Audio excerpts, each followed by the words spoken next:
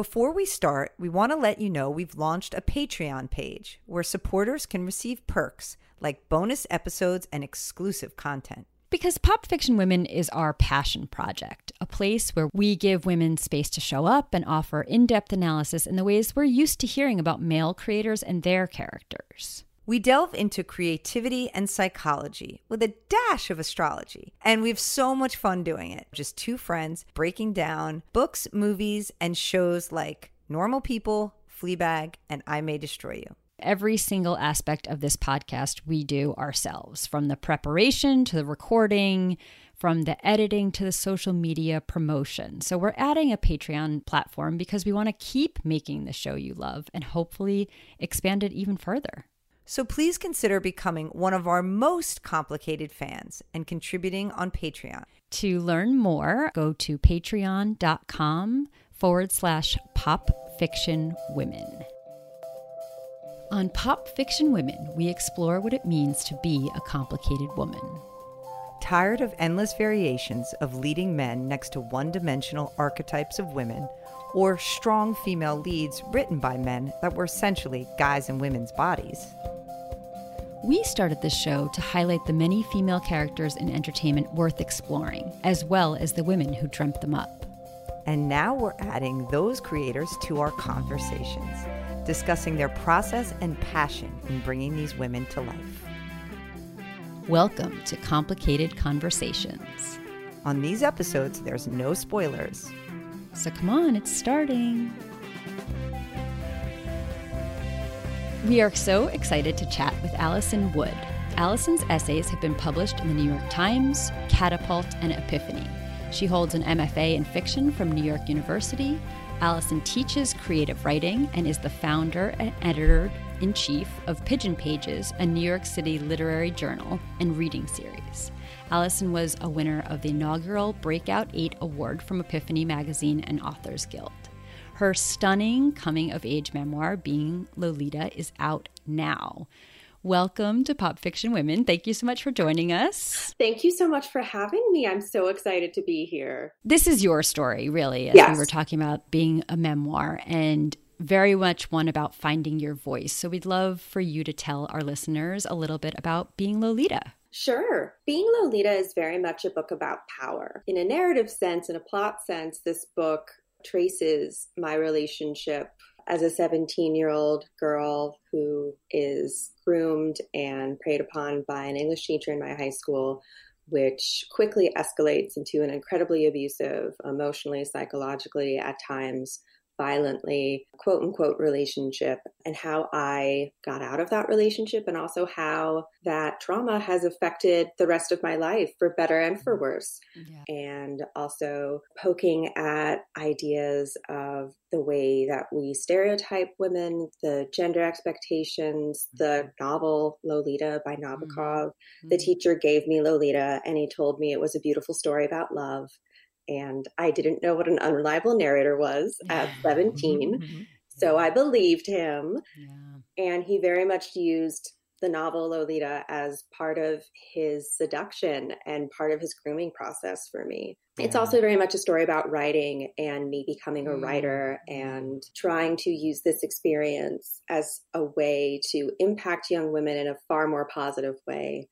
And we loved it. We're going to talk about a lot of the things that you just mentioned. Yes. Oh, thank you so much. We are called Pop Fiction Women.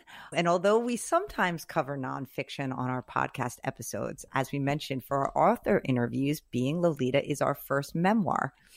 And yes. I'm so honored. I know. And we're so excited. And so there's something deeply personal, of course, in telling your own story.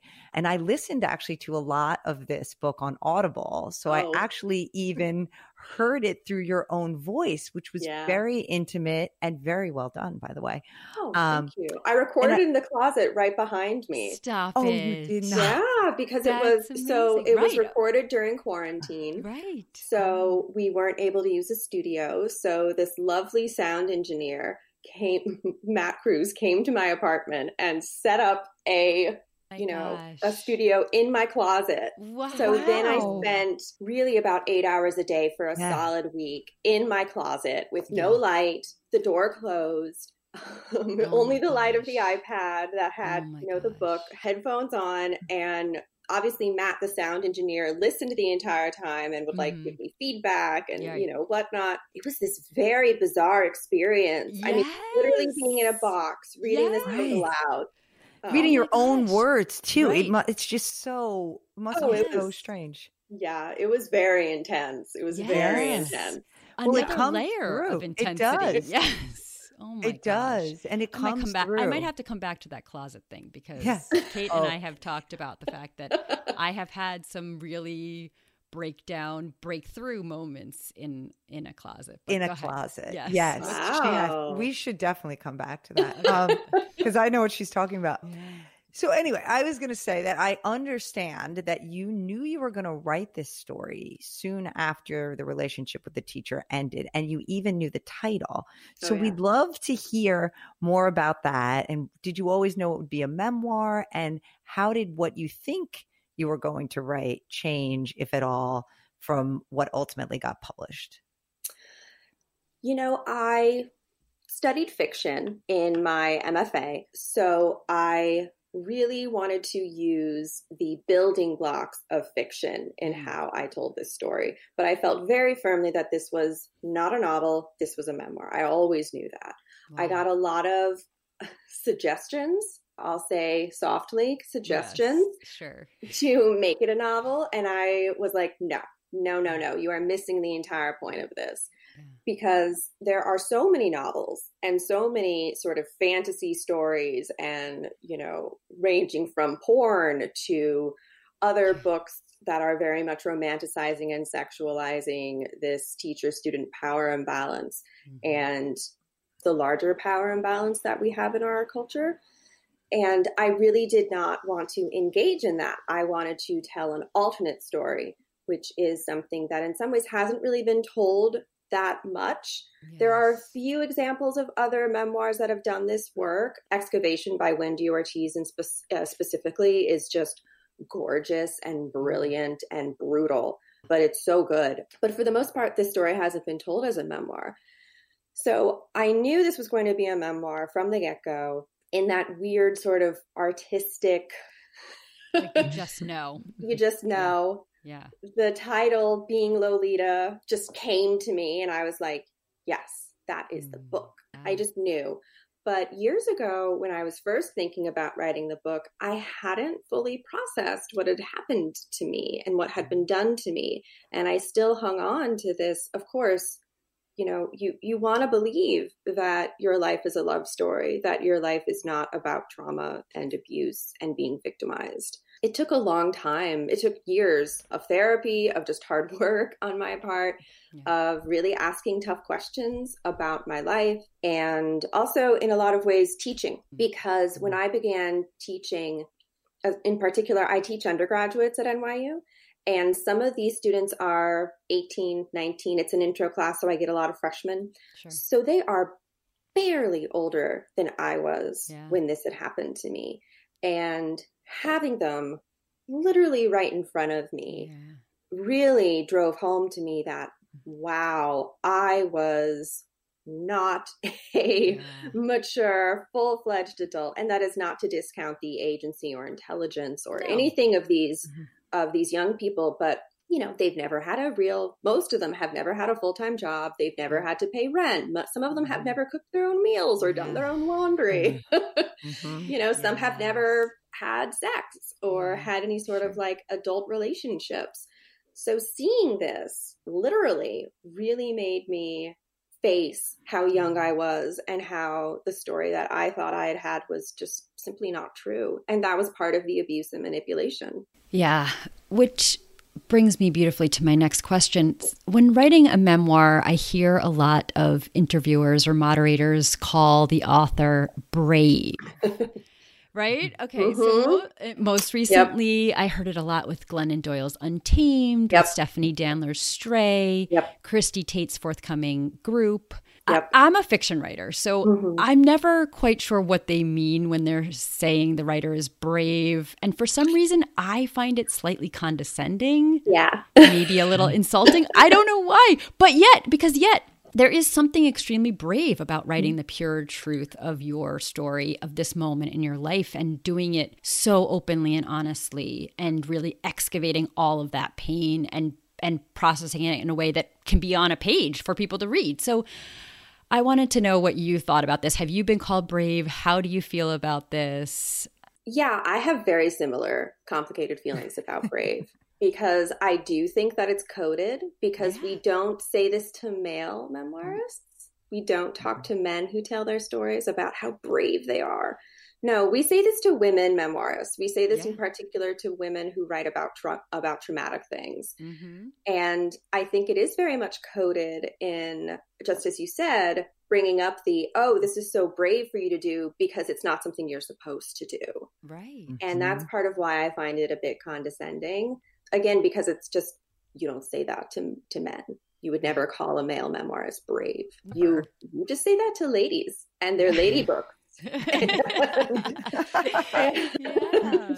You know, that really gets under my skin. At the same time, though, now that I have published a memoir that is incredibly personal and vulnerable, and I don't think anyone could say that I pulled punches or that I wasn't fully honest, even in ways that were incredibly not flattering or shameful to me. I really tried to just lay it all out there and to tell the whole story. At the same time, I'm realizing that it is very brave of me to do this. You're right.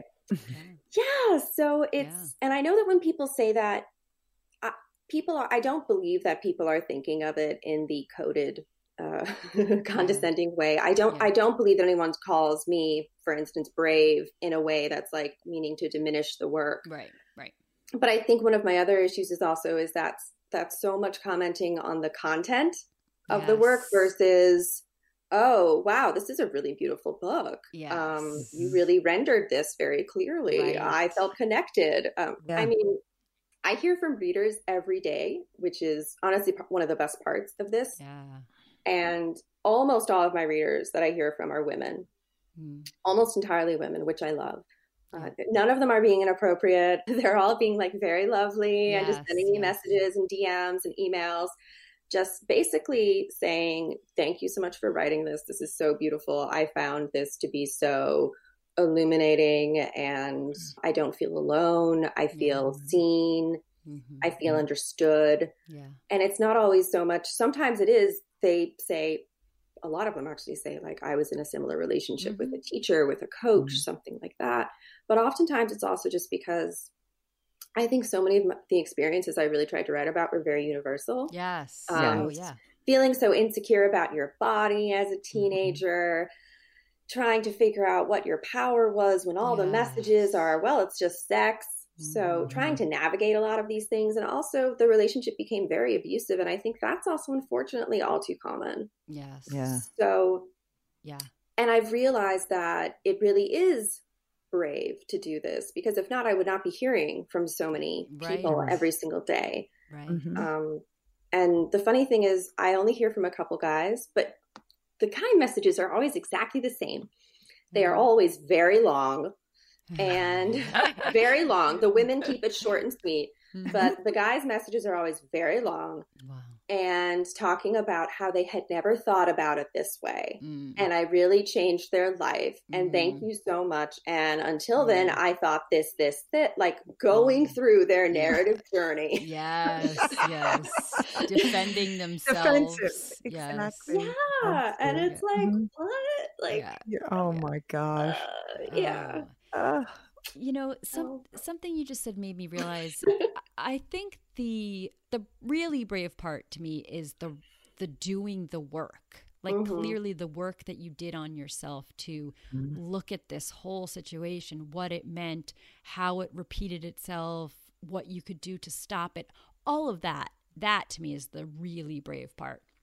But and that happens off the page. Because the thing is, I'm a deep believer. So I teach nonfiction all the time. And one of my first recommendations when a student is writing, especially if it's a memoir, like a big project about trauma, my first recommendation is like, well, you got to get yourself into therapy, because if you are trying to, to be clear, writing is an incredibly therapeutic process. I fully believe in the power of writing as a way to deal with things, to reckon with things. I firmly believe that. But then when you're writing for an audience, writing with an eye towards publication, towards making this a book, the story has to make sense at that Exactly. You need to be able to step back and take edits, take tough edits, really like ask the hard questions of like, is this book working? And if you are still actively processing this, you can't take that space. Wow. You know, I don't believe that you can accurately render things if you're still trying to figure out what it means. People always talk about catharsis. I think that's also why people use the word brave, because they sort of want to make something positive from this terrible experience. Okay. So there's always this expectation. I mean, so many interviewers talk to me about like, well, did you have a moment of catharsis when writing the book? And I'm like, no. Yeah. No, writing this book was awful. Yeah. It was a horrible experience to write this book. Right. Yeah. Catharsis is not something, I think we want to believe that catharsis happened, or like they feel healed, or look, you're so brave. Yeah. Because it makes them feel better about the subject, about what the story was, which is disturbing. Right. But I don't think that's really what happens if you're writing I don't want to say if you're writing a good book, but that's work that has to happen off the page. Yeah. Yes. Yeah. And by the way, the narrative, I mean, making a book is creating a narrative with a beginning, middle, and end, but that's not life. So that person who's processed trauma still has to continue to go on with their life. And it doesn't have to look the same way, but it's not the end. Everyone wants to put a nice ending on it. Oh, you have your catharsis. Like, you're fine now. You're better. What does that even mean? I'm a human being in this shitty world. Like, and that's why I mean, in like using the tools of fiction to write a memoir, you need to have a plot. You need to have fully developed characters. You need to have a scene. You need to have a sense of beginning, middle, end, structure. And even the I is a narrative construction. The I narrator, it's not me. Right. I mean, it's me as a construction. It's still me as fiction, because I cannot be on a page. Right. Right. You know? So I really feel like good memoir is so much embracing and really leaning into the power of fiction and the tools of fiction. But again, I think calling it something like brave catharsis, that really, and again, we only talk about with lady memoirs and their lady books. Yeah. That's again sort of sidestepping that work and being like, oh, I feel so bad by saying you're brave or you've had catharsis. That makes me feel better about the awful thing that you've been through. Yes, exactly. Wow, it's so true. Yeah. So speaking of books, let's talk about Lolita, Nabokov classic. Mm-hmm. You note early on in Being Lolita that the name Dolores, which is Lolita's real name in the novel, in Latin translates to words like pain, suffering, sadness, and sorrow. And yet in our society, the Lolita myth is one of the sexy girl who traps men and suffers for it, you know, the powerful seductress. In reality, she's a victim. Yeah. And when did you come to realize this truth about the Lolita story? And then why did you want to structure your memoir like Nabokov's novel?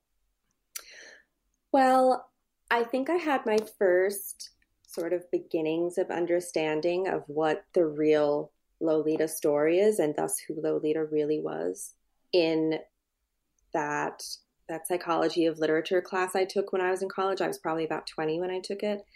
And Professor Caldwell? Is that? Yes, Professor Caldwell. Yes. It's funny, I always forget people's fake names. Right, yeah. I can imagine that. Yeah. Of course. Like, what did I call her? Yes. Yeah. Because I didn't use real names, obviously. Yes. In Professor Caldwell's psychoanalysis of literature class, we read Lolita. And I was ready to go in, raring to go. I was like, oh yeah, I know what this book is about. It's about a love story. It's about, maybe you could say it's about like seducing the reader with language, but that's what the story is. And she was like, no, this she was like, no, this is a story about rape and obsession. Yeah. And, you know, Lolita is not the powerful person that Humbert suggests she is. This is an unreliable narrator. This is all from his point of view, and he's a predator. and just sort of laid it out there. And I remember the metaphor she gave, which I will never forget, was because it was just so, it was just so effective. So it was good.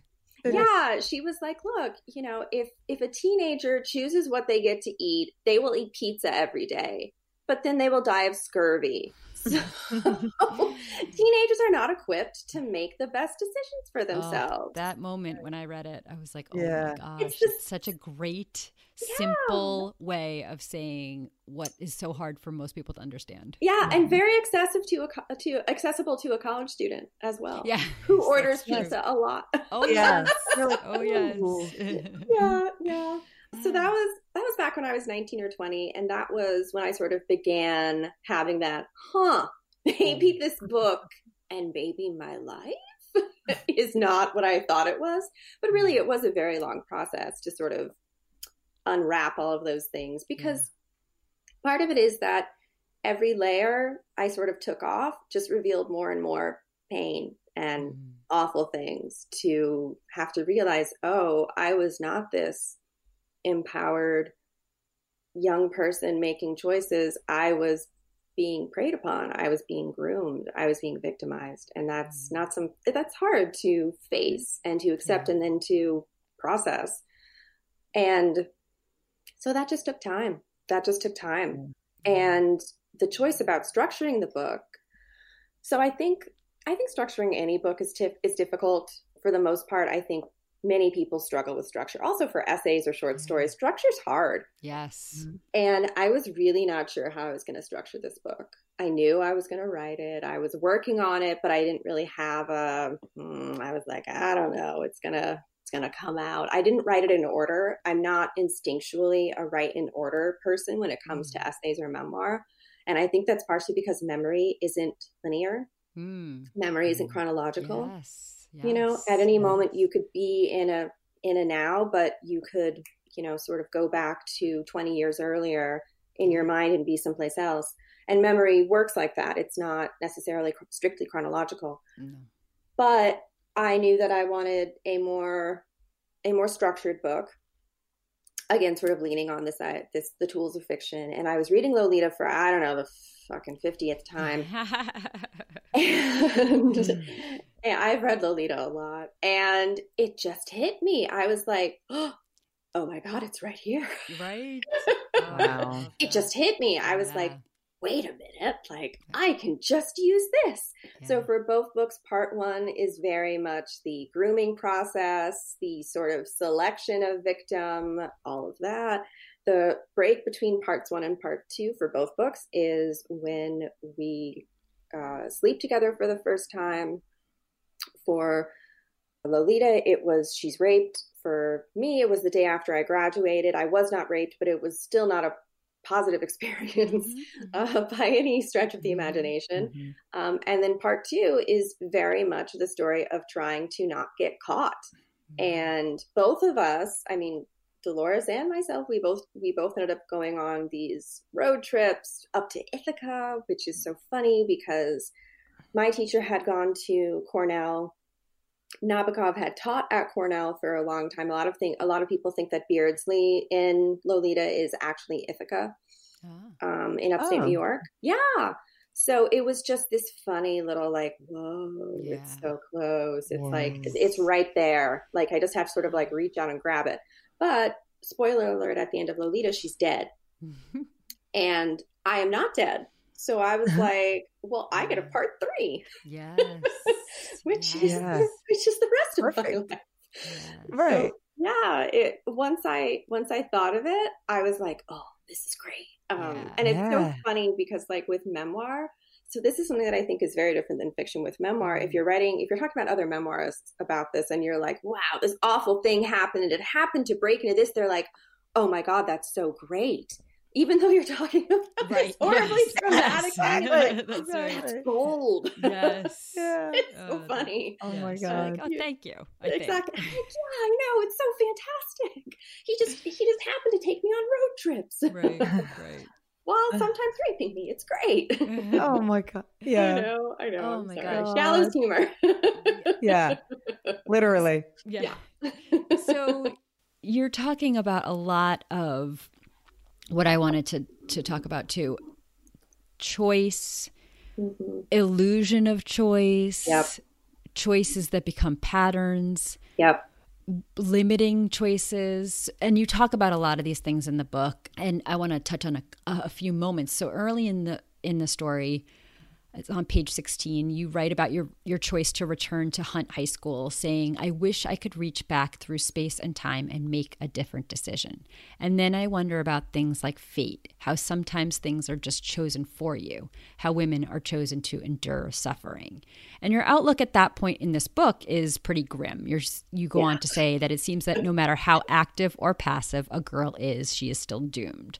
But of course, this story corrects that point of view, or it evolves. And later on in the book, as you're counseling teenagers, which you've spoken about a little bit, you share a moment where you're looking at one of the girls, Nicole, and you realize with the help of a bolt of lightning from a storm outside, you have this moment and you go, "Oh, I was a child."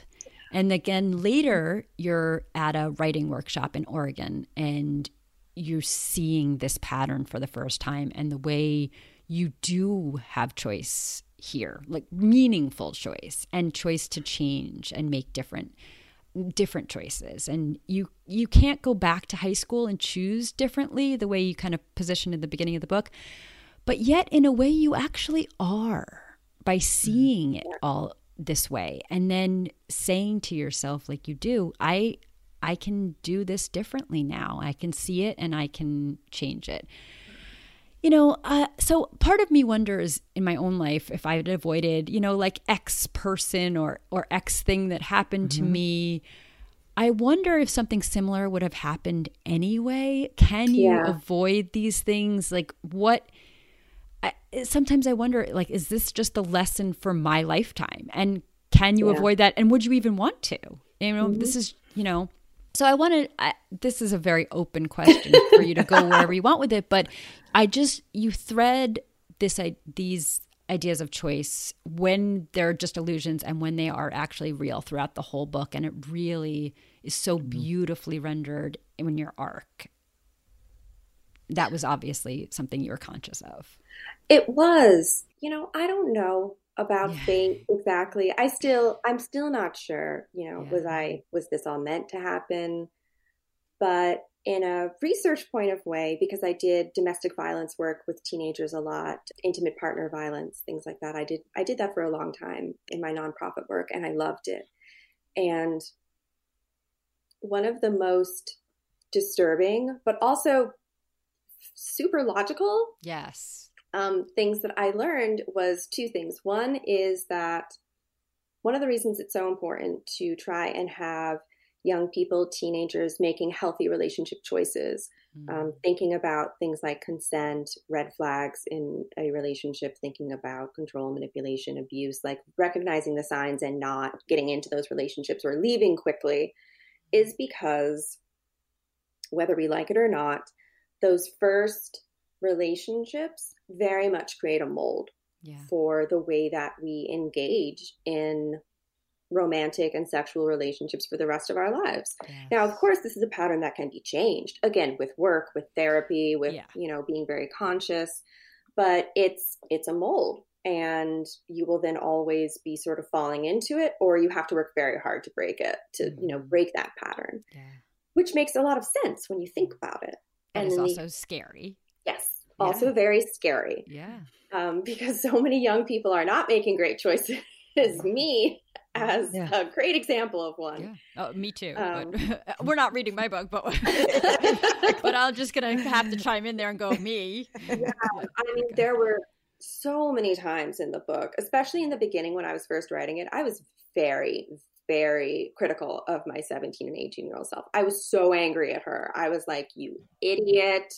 Couldn't you have figured this out? You were so stupid." Like, I was genuinely angry at myself. And rereading my journals, that's wildly painful. I do not recommend that unless you have to, because reading your teenage journals is just oh my God, I would physically be uncomfortable doing it. And even now, I get all this tension in my shoulders, oh God. But the thing is, as I continued reading them and worked on the project and really engaged in this. And of course, then read the notes from the teacher, the letters, the yearbook, all of these things really sort of like leaned into that. By the end, really my own narrative journey was that I then became very empathetic towards 17-year-old Alisson. And I became very protective and very like, she was just doing her best. Right.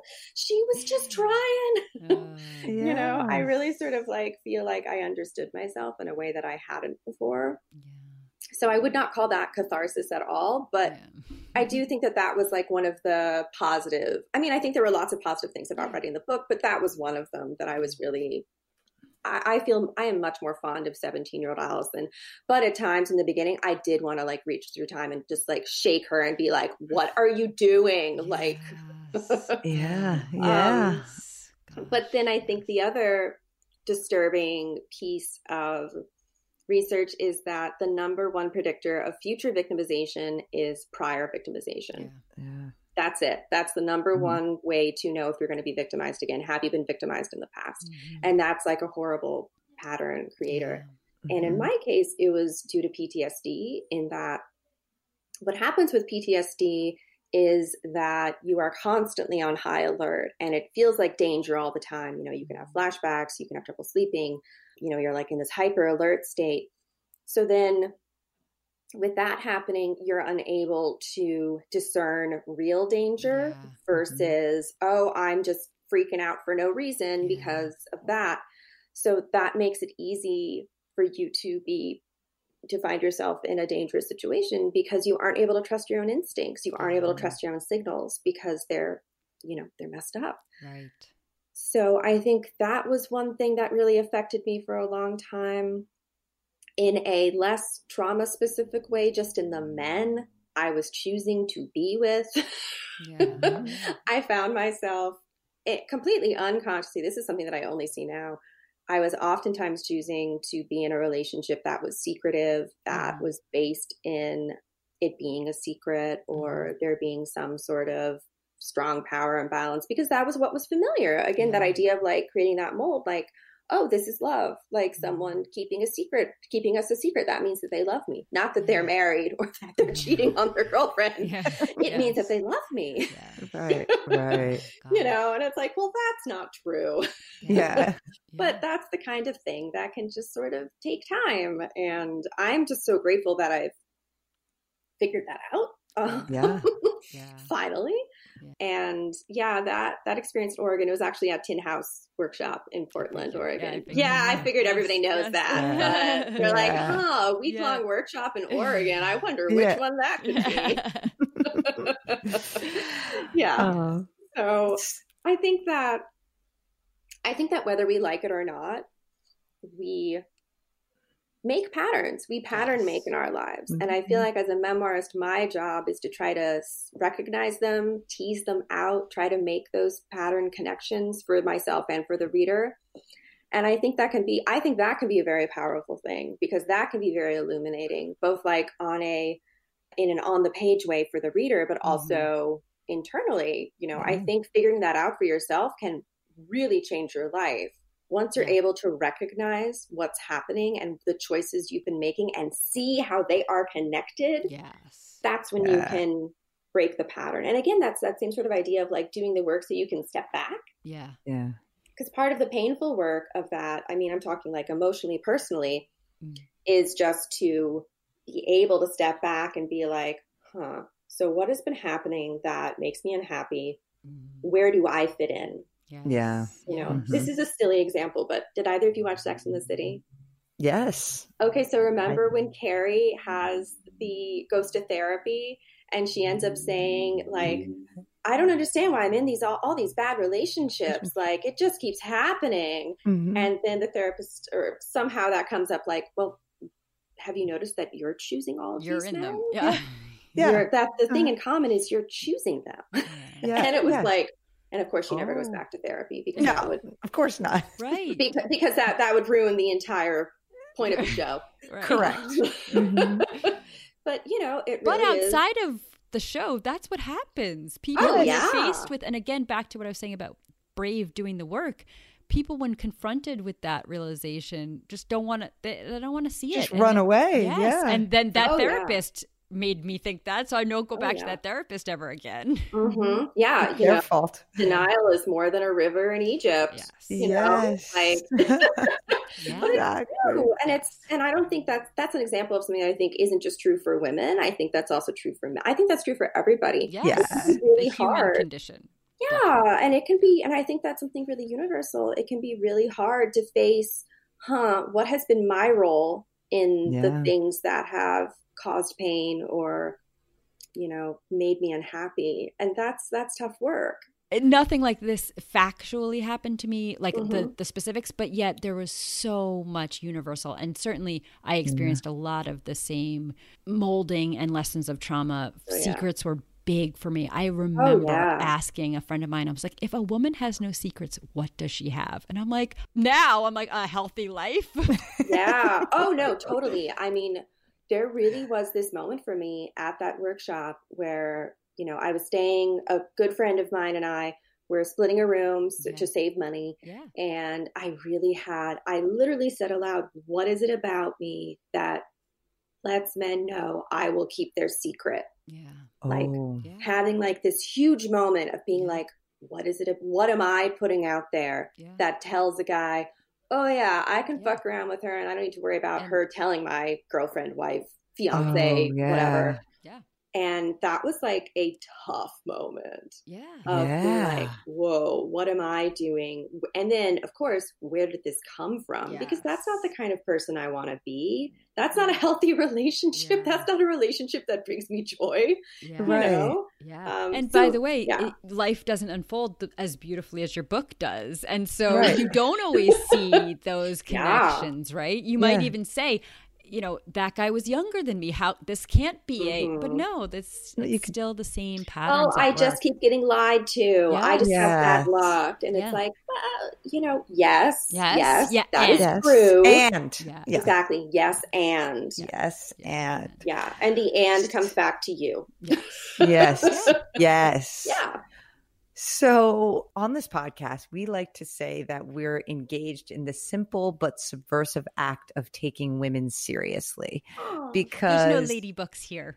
Oh, I love it. I love it. No, because popular entertainment hasn't always portrayed women with all these human facets. Instead, reducing women to one-dimensional archetypes. And we're usually discussing this in the context of fictional protagonists, but something you posted on your Instagram seems to strike the same nerve. You invited people to post pictures of themselves in the red-shaped heart glasses like the cover of your book.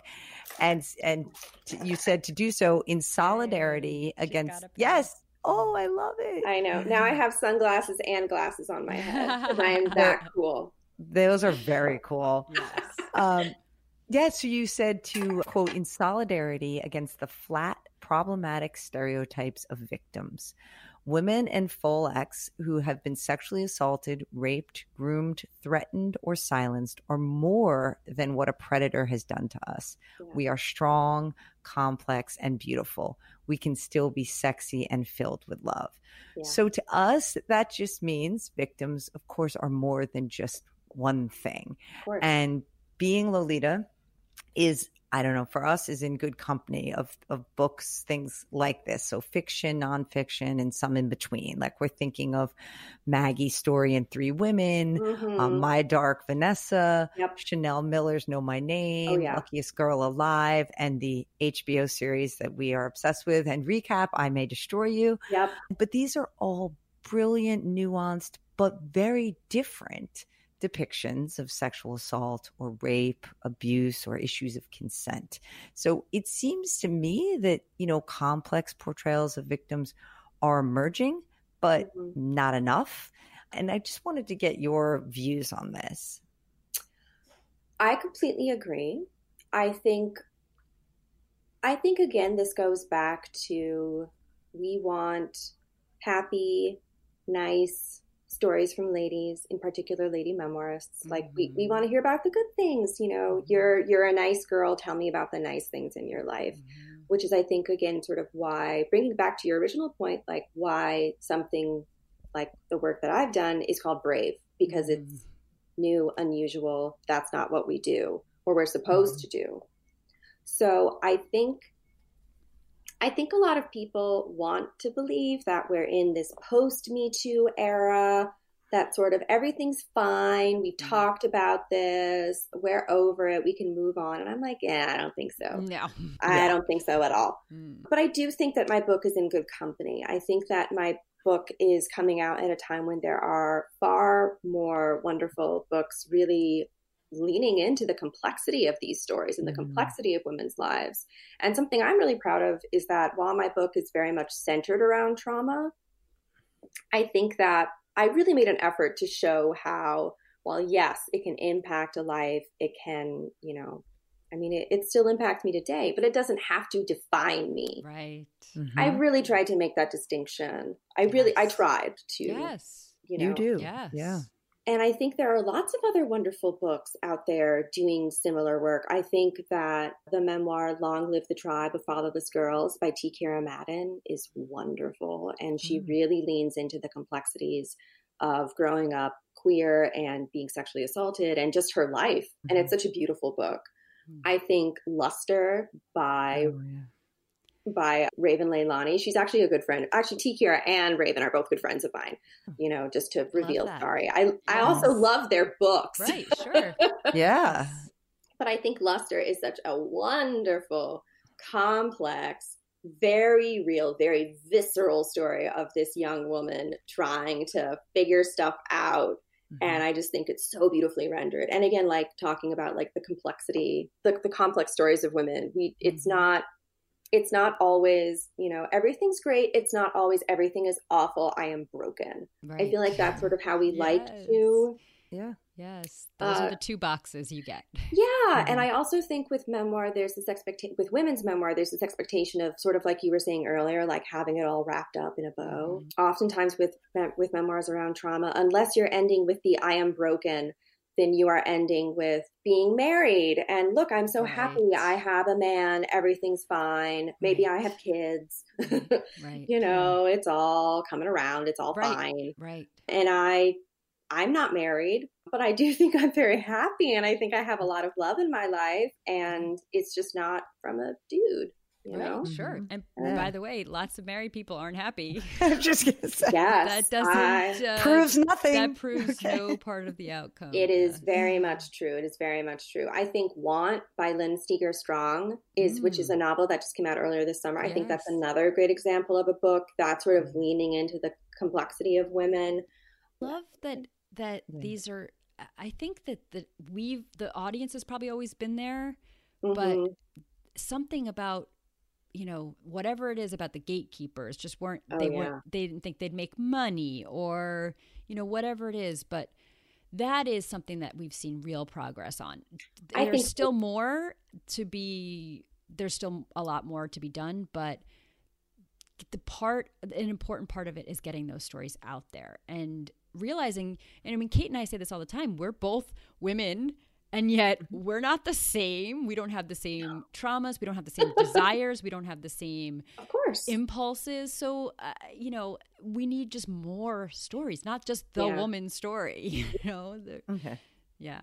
So I completely agree. Yeah. And I think so much of women's writing, both fiction and nonfiction, is we're being able to tell these complicated stories. And I'm so excited about that. And I'm so excited that Being Lolita is in this sort of era of women getting to tell these really complicated stories. I'm so proud of that. Yes, me too. And I will say I've read and watched a lot of what Kate has just said, and yours really unlocked new things for me. It really did and I think it was the function of the memoir and the memoir with time, because Chanel Miller's book is also memoir, and but it's different from yours, obviously. But yours had the space of a fuller arc and a fuller life to talk about those lessons, even though you relate them back to that one thing. And I don't know, it really unlocked brand new things for me. So again, we don't need just one story. No. We need all of them. We need all of them. Many stories. Yeah. And told from many points of view. And that's not just different writers, that's different places in time. Yes. You know, I'm very aware that if I had written this book 10 years ago, 15 years ago, it might have been an okay book, but I don't think it would have been as good of a book or a book that I am as proud of as I am now, because I just didn't have the perspective. And I think that's also something unique with memoir, which is that with memoir, there's point of view and point of telling. So point of view is like how in part 1 and part 2, I was very close to 17 and 18-year-old Alisson. I tried really hard to lean into who I was, what I thought, how I interpreted my world. And then point of telling is sort of like 36-year-old Alisson popping in here or there and trying to sort of make those connections and, you know, illuminating things and giving a little sort of big picture moment here or there. And that's part of the power of memoir, because that's so much harder to do in fiction. Like if I had written that as a novel, it really would have mostly been part 1 and part 2. Right. But I was like, no, part of the power of this story is me being able to look back and make those connections, to pattern make, to do all of that work. So, I believe that. So we obviously live in a society that sexualizes young girls and tells them from an early age that, you know, pretty is sort of a superpower, you know, but it's clearly a false narrative, a dangerous sense of security. And I loved what you wrote. It's on page 36. You said, prettiness is complicated. Not acknowledging this feels like a lie of omission, sidestepping something important. But being pretty didn't make me any more or less vulnerable. Being pretty didn't keep me from being suicidal when I was 15 and 16. It didn't stop me from making bad choices about where I placed my trust. It didn't make me easier prey, but maybe it made me stand out. At 17, I was deeply insecure and convinced I was not capable of being loved, and also certain that my body was my only possible source of power. I held both of these beliefs tightly, one in each hand. One did not discount the other. I knew that my only choice of getting what I wanted more than anything, to be noticed, to feel like I was in control of some part of my life, was through being attractive. And that just it's really hit me. It is something I think about a lot. I know this is going to sound strange, but growing up, like I never wanted to be pretty. And it certainly wasn't like a conscious thing. I was not that self-aware, I can assure you. But somehow I just knew intuitively that it was a dangerous thing to be valued for. That it would overshadow other things that I was good at, other talents, other attributes. But I also joke that I just got lucky. I mean, I really wasn't that pretty as a girl. I mean, it just wasn't, it really wasn't what I was known for. I don't know if I believe that, but believe me, it was not. I'm shaking my head. I don't believe there were the pretty girls. You know what I mean? I was not one of them. I was the smart girl. I mean, that's literally what I was known as, right? So I don't have a daughter. Corinne does. I only have sons, but I think about this with like my nieces or a lot of friends with daughters, how sometimes maybe it's easier when you're not the pretty, quote unquote, pretty girl. But regardless, I just think how as a society, we just keep failing girls, right? And inadvertently reinforcing these stereotypes. And I'm just curious, like, do you think we've made any progress in this area, or are we like one step forward, two steps back? I don't know. It's really something I do think about a lot. I think prettiness is a bomb. It can be the source of power, but it can also explode sort of at any time. It's very dangerous. It's sort of, it's hard to control. So I think you're absolutely right in that prettiness is incredibly complicated. It is both a source of power, also a source of danger and damage. Because I think you're right. I think when a girl is pretty, and I think that's still the case now, I really don't think things with that have gotten much better. I don't, because I think we still define women by their looks. All women. And I think with young women, if you're pretty, that's who you are. I mean, we still talk about little girls like, oh, she's so pretty. Oh, she's so cute. And then that's... And you talk about boys a little bit differently.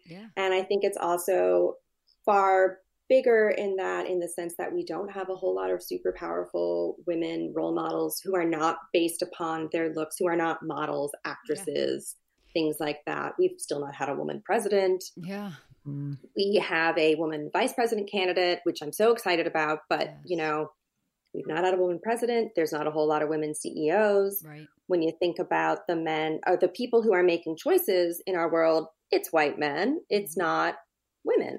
And so, yeah, I think especially for young women, prettiness is really complicated because we are very clearly told prettiness is important. Prettiness will get you not only a guy, which is, so important, the ultimate goal, of course. But that'll get you noticed. That'll get you attention. There's still research that shows that attractive candidates are more likely to get the job. Yeah. I mean, and then of course, when women get to a certain age, they are no longer pretty. They disappear. They become invisible. Yes. There's that wonderful Amy Schumer sketch. Yes. This is my last day. Your last. Can I swear? Yes, you can. Absolutely. It's your last fuckable day. Yeah. It's Julia Louis-Dreyfus and Tina Fey. Yes. And they're all like, we're celebrating the last fuckable day. It's such a good sketch. Yeah. But I also think it's so true. Yes. It's like, oh God, when that happens, they're just, we don't matter anymore. I mean, even with Kamala, who's, I think a very powerful woman. Yeah. There's still so much discussion about what she wears. Right. And I mean, come on. But I think who she slept with 20 years ago. Who she slept with. Yeah. Never once heard that about a man. Oh, it's awful. Yeah. And I think that when I think going back to like teenage girls, when I say that prettiness is a bomb, I think it also means that it's also something very dangerous to acknowledge. It suggests that you're narcissistic. You've got, you're full of yourself to be able to say that. Right. It was funny, like when I was writing about that, I think I opened the chapter saying something like I was pretty in high school. And that was like a really hard sentence to write. Yeah. Even like being 36, this is 20 years ago. Right. But having to acknowledge that, it felt weird. And it felt like that was something that I would be judged on. Like, oh my God, how full of herself is she that she thought she was pretty in high school. Right.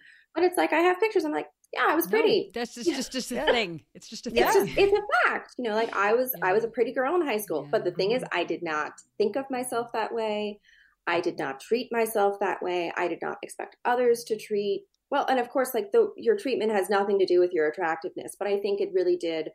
The fact that I was unaware of that, or not only was I unaware, I was convinced I was not attractive. And so I worked to work against that. But of course, in this subtle way that, you have to look like you're not trying, the no makeup kind of. Yes. Do you know what I mean? I was going to say, I think the most progress we've made is in expanding the definition of pretty. But we're still care about pretty, and we still care about, and pretty is a female attribute. It's an attribute given to women for some reason. Yeah, ladies. Yes, very. So, so there's, I guess, the one step forward is expanding that idea, but still, it matters. Oh, yeah. Oh, yeah, it matters so much. I mean, it's something women, and again, it's sort of going back to this objectification of women's bodies, the sexualization of women. Yes. Women's bodies are objects, so we can comment on them. We can pick them apart. We can judge them. Right. Men's bodies just do not have those same sort of objectification or sexualization because their power does not have to do with their bodies at all necessarily. Right. Yes. And, even if you have a very attractive man, it's often sort of like, well, he's kind of dumb. You know what I mean? It's not a source of power for him. Whereas with women, it can very much be a source of power. And like, wow, she's so beautiful. She's, a model. She's an actress. Blah. Yes. Because she's not going to become president. She's not going to become a CEO. Right. So let's focus on her body. Right. Or if a man is good look or has a good body, it's like all of that end. Yes. Like the bonus. Whereas for us, it's you can't even get out of the gates without that. It's like George Clooney's girlfriend. Yeah. When George Clooney is he married to her now? Amal. Amal. Yes. Mm-hmm.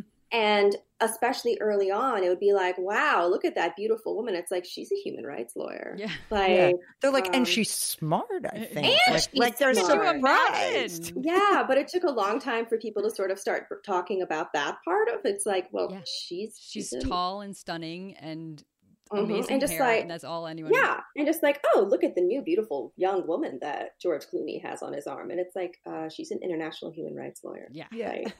And she's got him. Yes, exactly. Yeah. So So one of our side interests on this podcast is astrology, as I had mentioned before, and I was wondering about your sign. Yes, and I know a little bit that Pisces, Gemini, Libra are generally speaking more susceptible to depression. But I also kind of sense some water and cardinal qualities. So I'm dying to know, basically. And the whole time I was reading it, I was dying to know, like, what is your sign? What do you know about your chart? And do you relate to any of it? I'm a Capricorn. Okay. I'm a Capricorn. Yes. Wait, you're a Capricorn, Kate? No, but I'm a Leo and she's an Aries, so we are both fire signs. But we just interviewed an author who was a Capricorn. That's right. But I'm a Capricorn moon. And, that's right. Oh, and I now should just know. Now I'm going to know because both of you, it was Christina Baker Klein, and both of you, I was like, I felt such a deep need to know. And I think that must be my Capricorn moon. Because it's your inner, yes. I'm a Capricorn I'm a Leo rising and a Taurus moon. Oh my goodness. Oh my gosh. Oh, that's interesting. Oh, I see the Leo rising. Definitely. Yes. How you project to the outside. Yes. That's so true. Yes. Okay. I'm Leo moon and Leo sun. So I'm like all Leo, though I am Libra rising. So I present a little differently, but and I'm Aries sun and Aries rising. So I present the same way, but I have this Capricorn moon, which totally makes sense because I'm so very often like in turmoil, my outer and my inner. Because Capricorn, as you know, is very grounded, very strong. Very grounded. Yeah, and very resilient. Yes. Go out and go. Always go. That I will say that does work with my Aries because Aries love change, and so resilience is sort of easy for them. But there are so many things about the Capricorn that is so directly against my Aries sun sign. So I'm like constantly in turmoil. But yeah, it's just a little kind of pet project of ours. We've been keeping tally of all of our authors and creators and what signs they are. Oh yeah, no, it's funny. So this is not mentioned in the book, but the teacher had the same birthday as my father. Oh, so they were also both Capricorns. Oh wow, yeah, wow. So. It's strange. Yes. Yeah. Yeah, it's strange. And then actually so my father was a Capricorn. The teacher was a Capricorn with the same birthday as my father. And then the guy in college who I started dating, he also had the same birthday as my father and the teacher and was also a Capricorn. No. Okay, yes. I don't know if maybe we should avoid Capricorns going forward. No. It was just like this 2 years where I was like, whoa, lots of Capricorn men.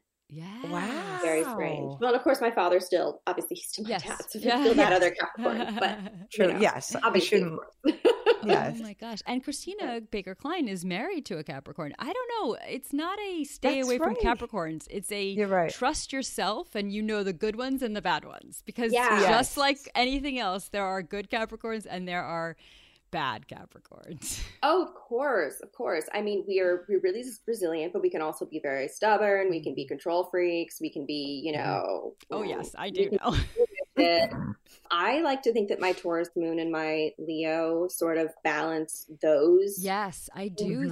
I do think that's right. Capricorns can be very rebellious. They can be very sort of like, let's push against rules and bars and let's like make something better. I think that's very much me. I think I can be very stubborn. As is my father. So we can, go at it. Because we're both very stubborn Capricorns. Right. And structured. Yep. Yeah. But I mean, I'm the editor-in-chief of a literary journal. So that works. That's very Capricorn. Yes. I teach. That's very Capricorn. Absolutely. But I like to think that my Leo rising helps make me a bit warm and fuzzy. Yes. Warm and fuzzier on the outside, and helps me sort of I want to connect.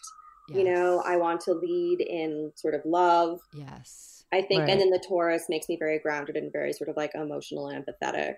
So yes, comfort. Yes, this is a good combo. Good combo. I think so.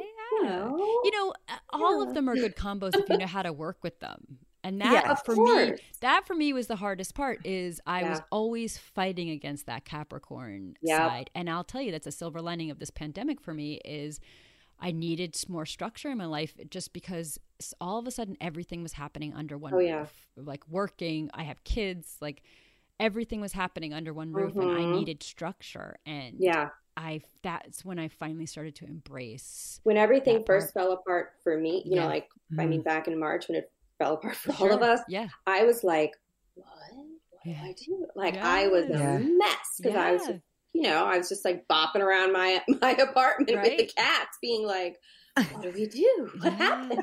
Yes. I thrive under structure. Yes. And Aries don't. Aries don't. Aries feels so, I mean, you give Aries like a teeny bit of structure and they're like, what is this? Get out of it. Like, why are you holding me back? No, I know that I work really well with Virgos. My best friend and the managing editor of Pigeon Pages, she's a Virgo. Yeah. They're so organized. Oh, yeah. And Yep. Raven is a Virgo. She's one of my good friends. I have so many, I have so many friends who are late Leos and early Virgos. It's just like birthday season in my life. Like, I literally have, I think, 6 friends who in the past 2 weeks and in the next 2 have a birthday. Right. So all of my close friends are late Leos, Virgos. My mother's a Scorpio. Okay. Ooh. Yeah, she's a Scorpio. She is very Scorpio. Yeah. It's funny. My father was a Scorpio. Yikes. Yeah, no, I know. And we had not had a single author or even any of the creators from our regular episodes because we do track it. Like she said, we had no Scorpios until the other day. We finally had one. Yes. Yeah, my mother is such a Scorpio. Here's a great, very short Scorpio example. I love it. So I was getting a new phone and, just upping my iPhone. It's still not a fancy iPhone, but it was slightly fancier. It's like an 8 now. I don't know. Oh my gosh. That's great. So I went to the Sprint store to have it override, whatever store it is, to have them transfer things. Yeah. And the guy was like, okay, well, it's going to be a $25 fee. And my mom's right next to me. She's like, what? Why is it a fee? Goes right in. And I'm like, strike. Yes, strike. The whole strike. And I'm like, Mom, it's okay. He's like, oh, well, we can waive it. She's like, well, you better. And then she's just like, I mean, that is my mother in a nutshell. She's also the person she's a deputy director of a big nonprofit. She's also the person who does all of the firing at her job. Which makes so much sense. And she's always, her entire career, she's always been the person who does the firing. And I don't mind firing people either. Yeah. I'm like, it's got to happen. Right. Yeah. Right. Oh, God. See, I see it as for the greater good. Yes. I'm like, I'm not okay, it serves all of us. You're not helping. Right. I think I come from it from more empathetic. Yes. Scorpios kind of enjoy it. Yes. Yeah. It's funny. But I mean, you obviously know a lot about astrology or your rising sign, your moon sign, whatever. So how did when did you develop? Is this an interest for you or you just? It's always been an interest. When I was in high school, especially when I was a little bit younger in high school, I was one of those slightly witchy girls, Oh, slightly witchy, just so you know. Look out. Yeah. It's honestly my goal in this next year, now that the book is done and it's okay, I have some room in my life, in my head, I really want to lean into my witchy urges. Yes. I'm good friends with Lisa Marie Basile. She's the editor-in-chief of Luna. She wrote these 2 amazing books about writing and rituals. And one of them is called The Magical Grimoire. Okay. And she's just so fantastic. And I love her. And I love her books. And yeah, I really want to like embrace my witchy side. Ooh, I love it. And how will you do this? Come This out. sounds- Yes, will come out from Yeah. that. Well, what is? you know, my friend, my best Virgo friend got me that big book on like witchcraft through the ages. I don't know exactly what's going to come out, but I sort of want to just try to, again, I think it's also like the Taurus, like grounding. It's like, okay, Alisson, you need to like create a safe space for yourself, a sacred, safe place. And, That's I have very crystals all Taurus. over I have like a whole like little thing of crystals like right next to here. Have you Crystals ever with had your whatever. astrological chart read? Have you ever talked to an astrologer? I just did this recently, so it seems like something you might like. I've never had it done professionally, but I would Okay. really like to. Yeah. Oh, it's so interesting. Well, let I me tell can't you, even tell if you want to bridge the gap, I highly recommend You Were Born for this. Yes. I have it. Oh my God, I love Chani. Yes. Yeah. Chani is the best. Yes. Okay. Mm-hmm. Oh, and have you read Astro Poets? No. What? Okay. So Astro Poets is these two poets. Yeah, wait, they were at Dorothea Lasky. They were at Catapult's Don't Write Alone Yes. last year. And that's right, I completely forgot. Yes. Mm-hmm. Yes, Dorothy and Dimitri, and it's just such a wonderful book. I highly recommend that one. It's great. Okay. And also the Astro Poets on Twitter, they have great, your little horoscope for the week. They do a great job. I love this. Yeah. We have so many suggestions now throughout this. I don't know how to do tarot, but I love getting my cards read. Oh, I've never Oh, so you do that. Okay. I don't know I've never how to done do that. it, but I love getting my cards read. And I think that's really illuminative. Yes. Okay. Then you would definitely like the astrological readings, like the birth chart too. If you like, I know. Yeah. And I just haven't tried the tarot cards. I've tried the psychic, the energy healer, and the astrologer, but I haven't. I can add the tarot cards too to my list. I mean, you got to do what you got to do. Yes. Kate likes to go see these people. I like to try to be these people. Yes. So, that's funny. Yeah, that's right. I know. Yeah. Yes. Yeah, but totally. That's the witchiness too. But after I got my reading, Corinne started basically checking teaching herself how to read it and then cross-checking. Yes. I mean, she would rather teach herself. Because a lot of it's interpretation, right? Oh, totally. And so I was like, I see what he sees here and I can interpret it that way. Totally, he's on point. And then also I can interpret it this way and tell you this too. And I could kind of fill out the picture a little more. Oh, yeah. And because she knows me versus the person who's giving me the reading. So. Of course. Right. Yeah. Oh, that's exciting. Yeah. There's this cute little spiritual shop just a couple blocks away from me in Jersey City. So at one point when I was really struggling with the book and I was like, I can't do this. Yeah. I went there and the guy was like, okay, buy this candle. And it's just a regular brown candle, just in a little thing. And he's like, okay, this is going to be your power candle. Ooh. Whenever you've got to work, you light the candle, you let it do its job. And I swear, huge difference. Love that. Huge difference. Oh it's like my little amazing. Power candle. Apparently, witches. He also said he was like witches love a brown candle. Oh my God, I love it. All right, Corinne, I'm going to find you a brown candle. I am continuing on my journey. Yeah. Well, thank you so much, Alisson. This has been such a delightful chat. Oh, of course. This was so much fun. Tell everybody where we can find you. Being Lolita is out now, but how about you? Social media, website, anything you'd like to share? I am on Twitter at Literary T Swift. Oh, my That God. is my Twitter name. Love. And I can't believe we just missed all of that opportunity. I know. Literary T Swift. And on Instagram, I'm at Alisson Wood. Alisson is spelled kind of funny, Alisson. Yeah. And then my website is just AlissonWood.com. All right. So that's Literary me. T Swift. I Wow. know. We did an entire podcast on her folklore album. And her documentary. And her documentary, Miss Americana. Yeah. I mean, she's a female storyteller. We don't have to be confined to books, movies, and TV shows. We're like, T Swift counts. For her, we go into music. Oh yeah. It's funny. I've had that handle for such a long time. And when I first got it, it was sort of me being like, ha ha, Taylor Swift. This was like, I don't know, close to 10 years ago, probably, when she was, you know, in her early albums where it was all about like boys, you know, it was a lot about Romeo like and Juliet. And, exactly. Yeah. You know, she wears short skirts, I wear sneakers. Yes. You know, yes. And look how far she's come with that narrative. Yeah. So at first it was sort of like tongue in cheek, like snarky, but now I'm like, yeah, I'm a literary T Swift. Like I'm a powerful feminist icon. I love it. So now it's a little bit more of an aspirational reach, but it's just funny. Well, thank you so much, Alisson. This was great. Thank you so much. I really appreciate it. This has been Pop Fiction Women with Corinne and Kate. If you enjoyed this show, please tell the complicated women in your life. And the men who love them. Yes, tell them to listen.